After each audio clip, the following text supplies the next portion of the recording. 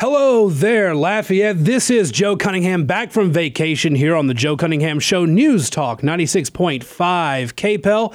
It is an honor to be back with you guys. Last week, a very much needed week off. Went with some family to the beach. There was about 10 of us in a condo in Orange Beach, Alabama.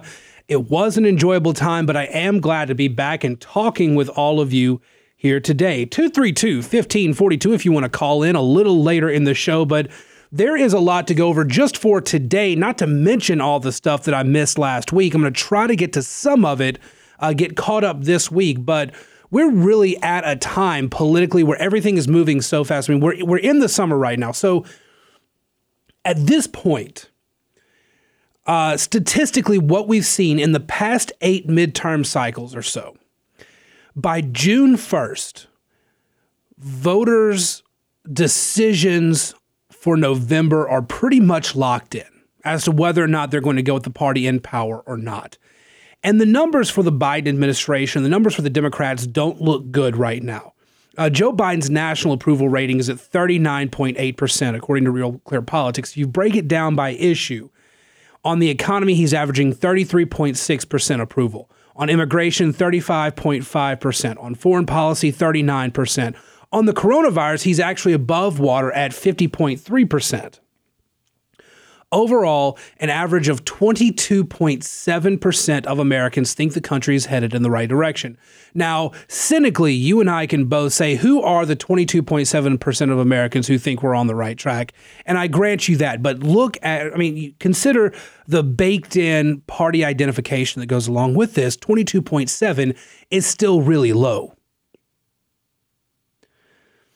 What happened?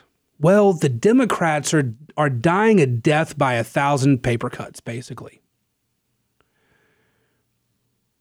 The Biden agenda is dead in the water when it comes to the Senate. They got the American Rescue Plan passed. They got a bipartisan infrastructure bill passed. But everything else is dead in the water. The far left progressives that hijacked the party turned around and alienated the very much needed moderate, more centrist votes in the Senate, Joe Manchin, Kyrsten Sinema. And there are others, by the way, who just don't get the media coverage, but who were really thankful Manchin and Sinema have been taking the public the public pushback from the far left, because they are likewise very concerned about the far left's push on the Democratic Party, pushing them further left.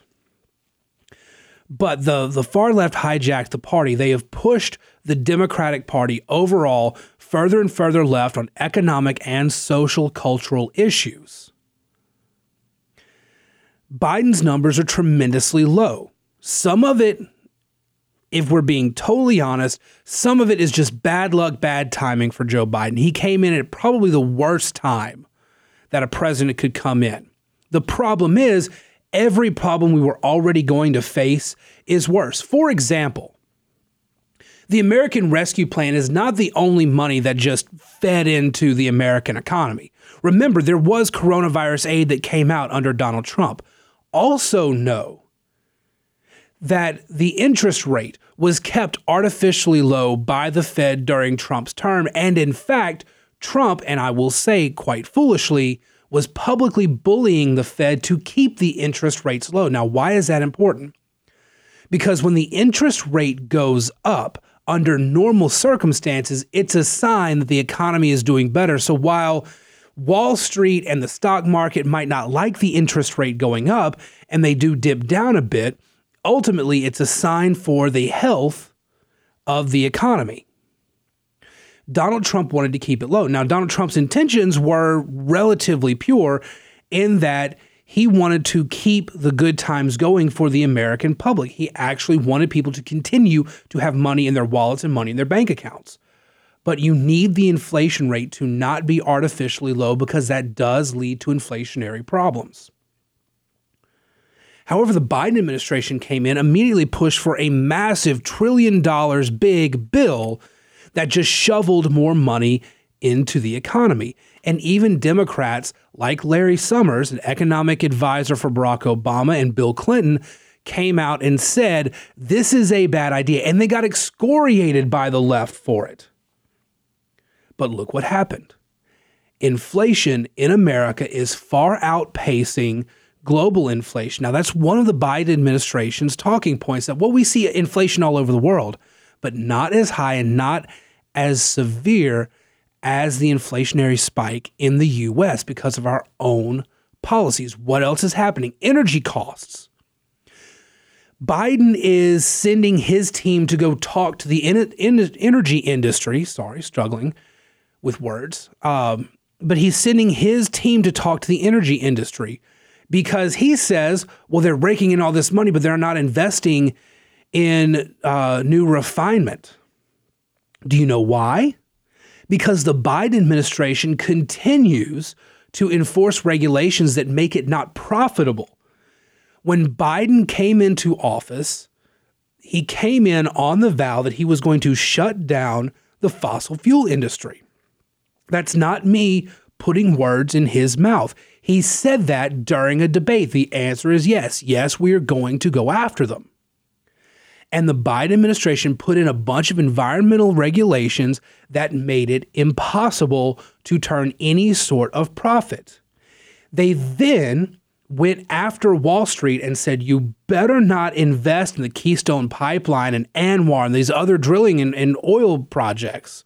And Wall Street pulled their investments out. And then the oil company said, well, we don't have the money for investments. We can't do it. And so the importing of oil from the Keystone XL pipeline, development of oil production in ANWR, the Arctic National Wildlife Reserve in Alaska, that's all stopped.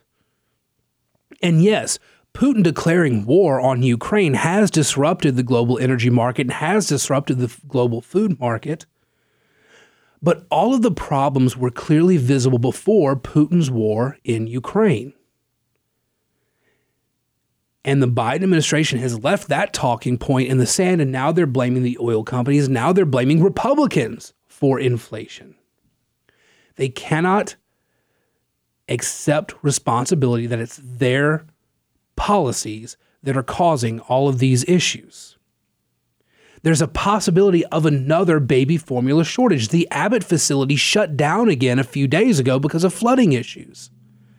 And yet, after the first baby formula shortage that we saw not too long ago, the Biden administration, knowing full well that their own regulations keeping European baby formula out of the U.S. market helped create the problem we saw, did nothing to lift those regulations. So another formula shortage could be on the way. And gasoline prices are up, grocery prices are up, prices on just about any goods are up right now. And families are worried. Families who are now all home, the kids are at home, so the grocery bills are higher because they're not at school for a third of the day. Summer activities, paying for summer camps, things like that. All of a sudden, you have those questions that are now up in the air, whether or not the families can afford to do that, whether or not they can afford to go on vacation, or they have to limit what they do while they're on vacation. All those questions are in the air. People are hyper aware during the summer of these economic problems. They're not paying attention to the day-to-day politics. The ratings for the January 6th hearings prove that Americans are tuning out. In fact, there's a piece at the Associated Press. How many people are watching the January 6th hearings? That's not quite the best question to ask. Instead, it's the slicing and dicing of the clips that matter. The people sharing the clips from those hearings are already left-wing blue checks that are hyper aware of this, but nobody else in America is buying into it. The Biden administration is leading the Democrats to death by 1,000 paper cuts. There are multiple ways the Democrats are facing defeat in November. 232-1542. We're going to take a break. When we come back, your calls and more on all this here on the Joe Cunningham Show, News Talk 96.5 KPEL. Welcome back to the Joe Cunningham Show here on News Talk 96.5 KPEL. 232-1542 if you want to be part of the conversation. And joining us on the line now is Pam. Pam, how are you today? I'm just fine, and you? I'm doing pretty good. Yeah, well, I made about 30 phone calls last week for 2 days, calling my senators and congressmen from all over. Doesn't matter if they're a Democrat or a Republican. Seems to be that we're missing what they call DEF, diesel exhaust fluid.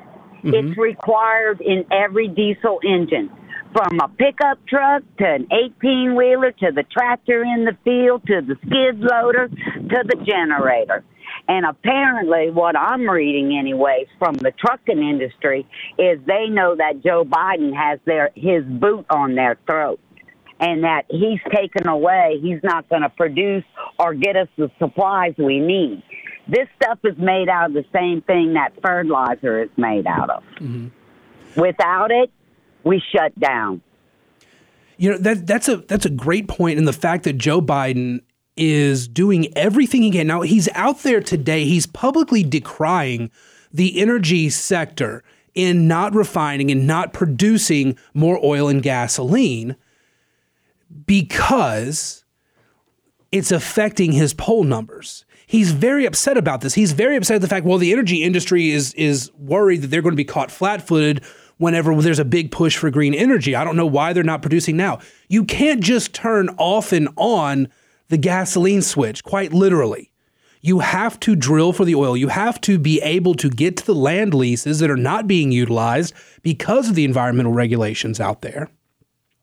You have to be able to then take that oil and refine it. Do you know the Biden administration is limiting the ways you can transport oil and gasoline and liquid natural gas across the country? They're making it difficult at every turn to get and produce the energy that we need. So it's no wonder that whether it's diesel, whether it's your regular gasoline, whether it's your premium gasoline, whether it's oil itself, whether it's any petroleum-based product, it's no wonder that prices are going up.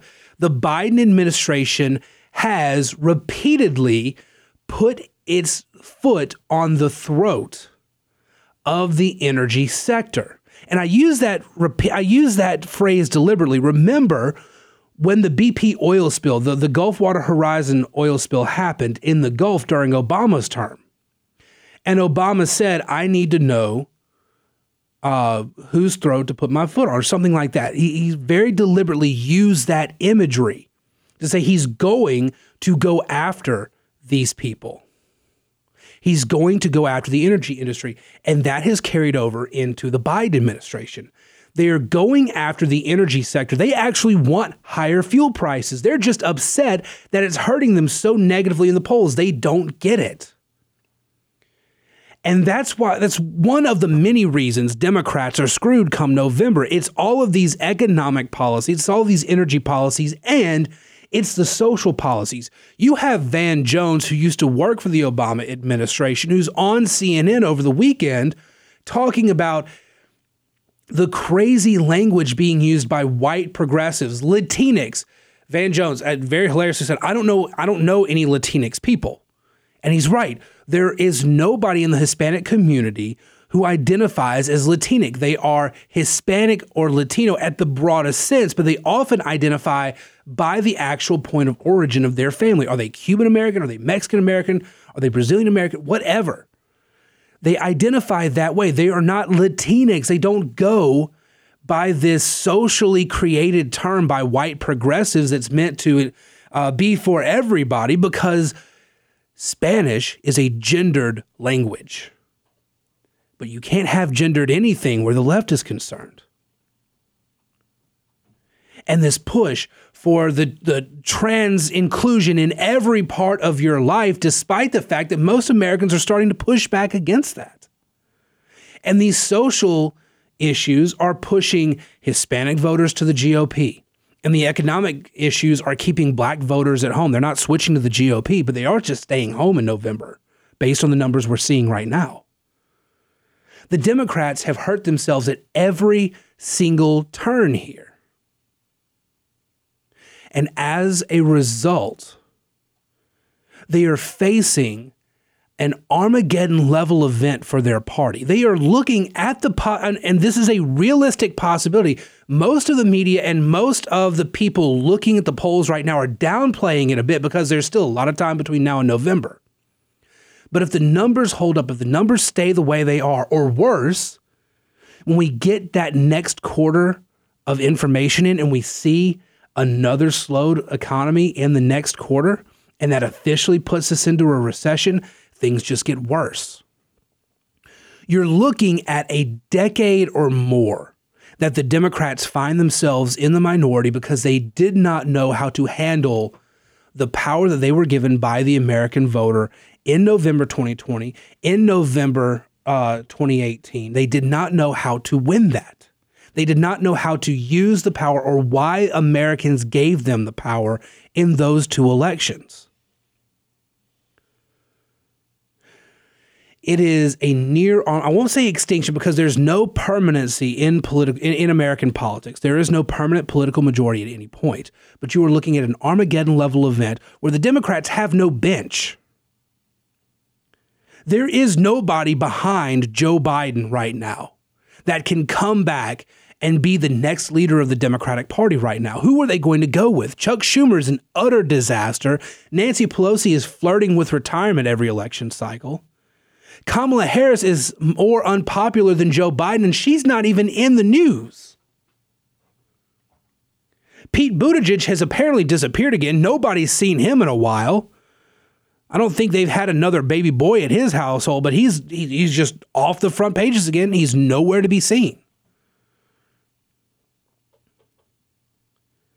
The Democrats have no national bench, and they have no prospects for saviors. No prospects for saving themselves come November.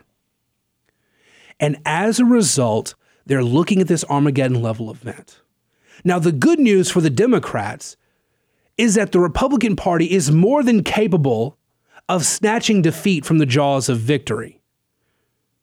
And I want to tell you why in the next segment. There is a new era of McCarthyism coming, or actually it's already here in the Republican Party across the country. And I want to talk about that. I want to talk about why Republican leadership across the country is going to hurt Republicans more than help. And I want to do that and take your calls here on the Joe Cunningham Show, News Talk 96.5 KPEL. Welcome back to the Joe Cunningham Show here on News Talk 96.5 KPEL 232-1542. If you want to join in, be part of the conversation. And joining us on the line is Warren. Warren, how are you today? Hey, man, what's going on? Not much. Just blessed to be back. Man, I don't think there's no way in the world we're going to have some elections. The last election, there was no way it was free and clear. I think they've been cheating for a long time, but the last election, they went all in, and they didn't go this far. All the money that was stolen to give it up, you know, at the end of the year when we have elections, I don't think something's going to happen. Obama got 2,500 gallons of propane and walls all around his compound, so I believe something's coming.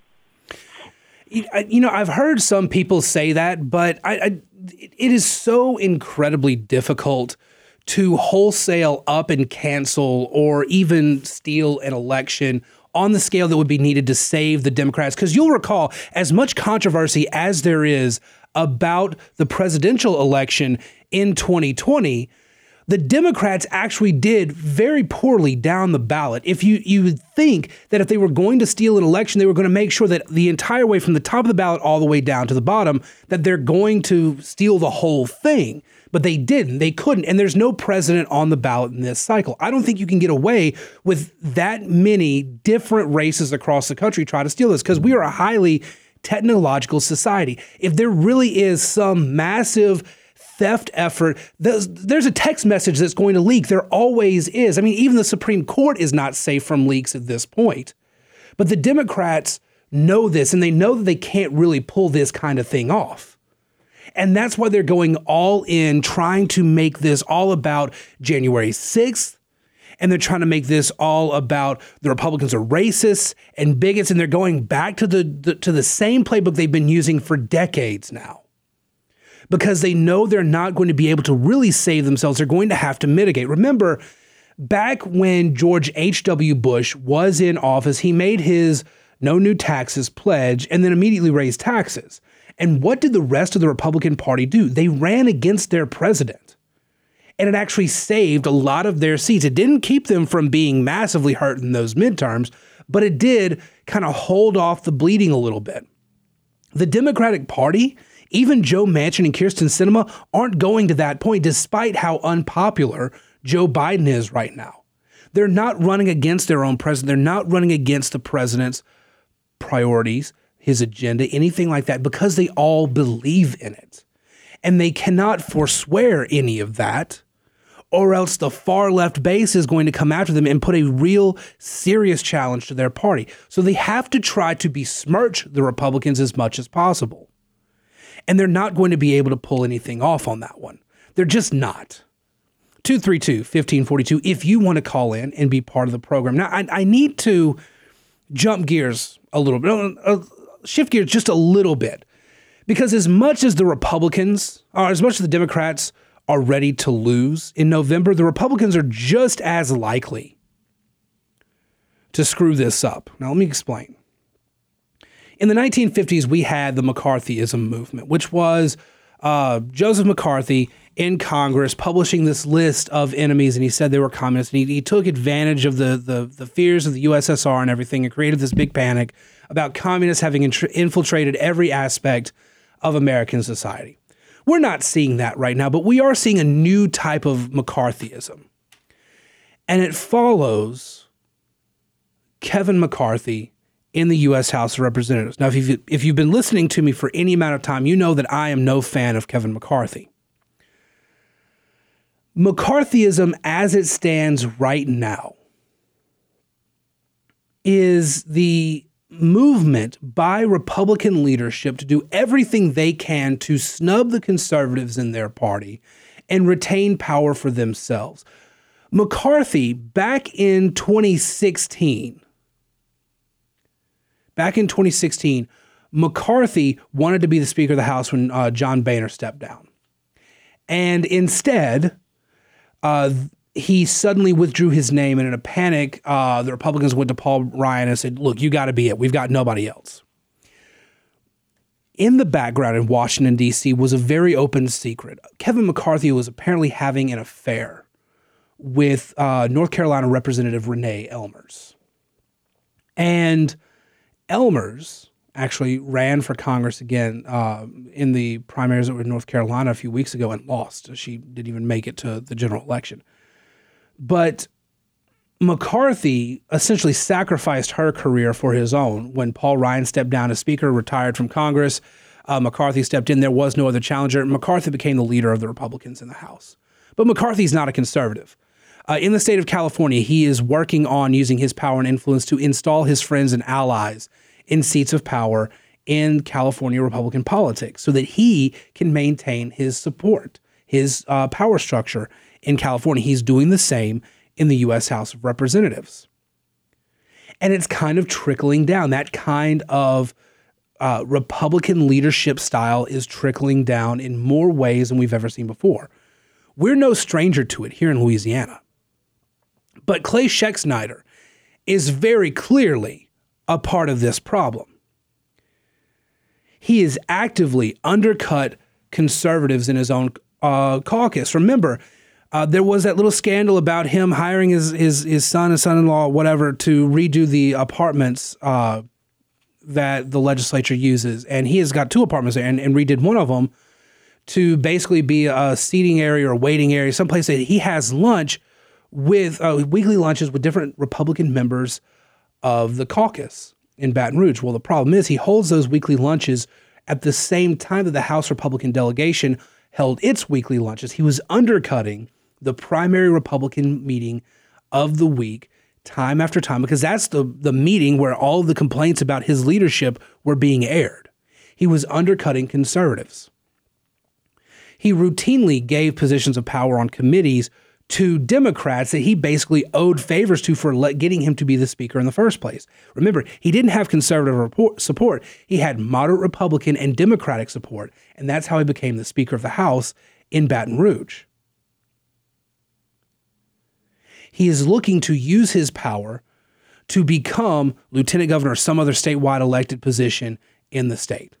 That's what Schexnayder wants. He wants more power. He wants more influence, but he doesn't want to actually be a conservative Republican in one of those positions. He just wants the power and the fame. He's been a horrendous leader for the Republicans in Baton Rouge. He's a redneck Kevin McCarthy, basically. Same thing in Georgia. David Ralston is the speaker in Georgia and does the same thing. He undercuts conservatives, kills their bills, removes them from committees, and actually uses his friends and allies to fund challenges to conservatives so that he can get moderate Republicans that support him in the Georgia General Assembly. And you see it across the country. It's not just Louisiana, it's not just Georgia, it's all over. Republican leadership, thanks to examples like John Boehner and like Kevin McCarthy, have ruined leadership for Republicans across the country. So at a time when all of the signs point to an actual conservative movement that can get things done in America, that can win political battles, you have the McCarthys and the Schexneiters and the Ralstons and the others across the country that are undercutting the actual conservatism so they can maintain the status quo, also they can maintain their own power and influence in politics.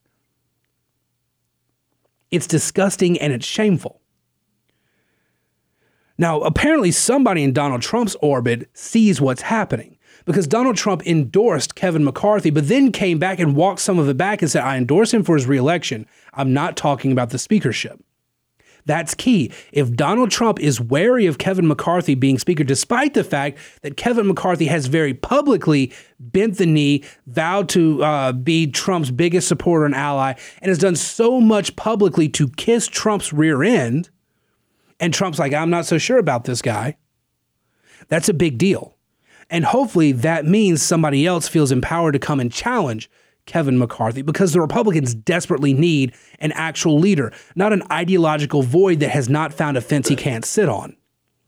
That's who Kevin McCarthy is.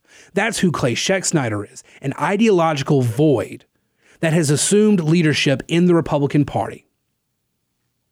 And Republicans and conservatives can do better.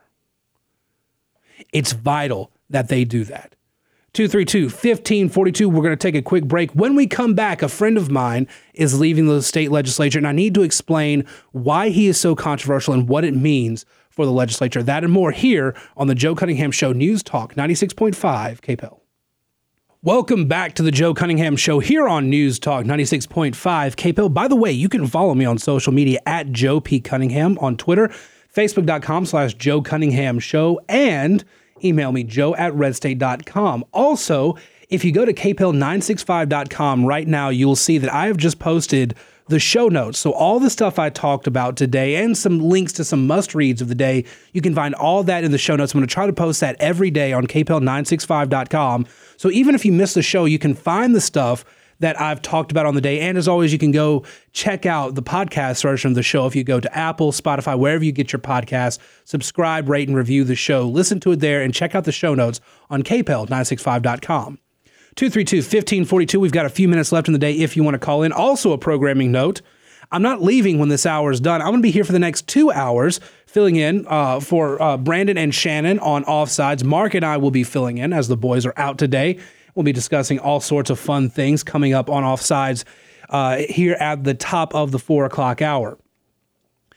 So some of y'all know, if you've listened to Moon, you've read Scott McKay, The Hayride, whatever, you know who Louis Bernard is. He is state senator from Natchitoches. I've known Louis Bernard pretty much all my life. I'm from Natchitoches. I've known Louis for a long time. I was surprised to see him jump in to a state legislative race when he did, but it was interesting to see nonetheless. Now, I have a great amount of respect for Louis. I know that a lot of conservatives don't like him because of the votes he took, especially during the veto override session last year. I want to give a defense of Louis. He's announced his retirement. He's not pursuing re-election in Natchitoches again. Redistricting has kind of changed the way that district looks. And Louis he's had his term. He's good with it. He's done. He took a beating from pundits across the state over his vote. Jeff Sadow actually has a column at The Hayride today on Louis and his retirement, just how bad his votes were in that veto override session. I know Louis, and I know the voting base of Natchitoches. And Louis is a Republican in a district that has a lot of Democrats, particularly black Democrats. During the veto override session, Clay Scheck-Snyder and Paige Cortez were not whipping up the votes whatsoever. They were not in any way actually trying to win that veto override session. There were good conservatives in the legislature who were, but there was an absence of leadership. And in that absence of leadership, Louis, I'm willing to bet, I haven't talked to him about it, but I'm willing to bet, knowing him and knowing Natchitoches, in the absence of leadership in the House and in the Senate, Louis looked to his community and he looked to what the voters of Natchitoches wanted. The voters of Natchitoches were hesitant about bills like the constitutional carry bill. And so he voted with what his voters actually preferred. And he gets a lot of crap about it. And I disagreed with his votes, but I understand it. And I've gotten yelled at by conservatives when I've defended Louis to them. In the absence of Republican leadership, Louis actually did the right thing for his community. Was it the right thing for the state? I don't think so. But it was the right thing for a politician to represent his community. And he's taken a verbal beating for it. And he's stepping down. Now, in the process, meanwhile, you need to know that that actually does mean something extraordinary could come out of the new districts around there. As much as people will say that Louis was a rhino, what we now see is the candidacy of Alan Seabaugh to represent that area. Reapportionment has put Seabaugh into a district where he can now run for the Senate because he's term limited out of the House. He can run for the Senate in a district that covers 10 parishes, but most of Natchitoches Parish is involved in that district. And Seabaugh is a very good conservative and would be great in representing not just Natchitoches, but that area. Sabine Parish, Bossier Parish, Caddo. There's a lot of good that can come from somebody like Alan Seabaugh representing that part of the state. And I hope that ends up being the case. And as much as he's taken of a verbal beating from conservatives across the state, I really do wish Louis very well, because I wish him well in whatever he decides to do. Louis is a good man. He's not he was not and I did not expect him to be the most conservative guy there, but he was a very thoughtful guy who looked at what his community. He was very community oriented, wanted to represent his community very well. And yes, I think he made the wrong votes in last year's veto override session, but he was a good man who did not deserve the hate and invective that was thrown at him by conservatives across the state. I understand their anger, but he didn't deserve that. It was the absence of Republican leadership. That's what I was saying in the last segment. This Republican leadership that has no ideological underpinning whatsoever causes things like that last veto override session to happen. And because of that, Republicans failed to override the vetoes of some key issues that they were really hoping to get across the finish line. And yes, while some folks like Louis Bernard were the votes that caused that to happen, it was the fact that leadership could not be bothered to approach these Republicans and say, we really need you on board with this. The fact that Republican leadership ignored their duty as leaders that made that happen, that made that veto override session fail. So Godspeed to Louis Bernard in his retirement from the legislature. I hope that Senator Alan Seabaugh becomes a thing in that part of the state. I will be thrilled for it. And in the meantime, I'm going to take a 23-hour break from this show and be back tomorrow. Be sure you catch everything online, including the show notes on kpel965.com. But stick around. Offsides is coming up, and Mark and I will be conversing together and with y'all on that. We'll be back here on the Joe Cunningham Show tomorrow at 3 o'clock right here on News Talk 96.5 KPEL.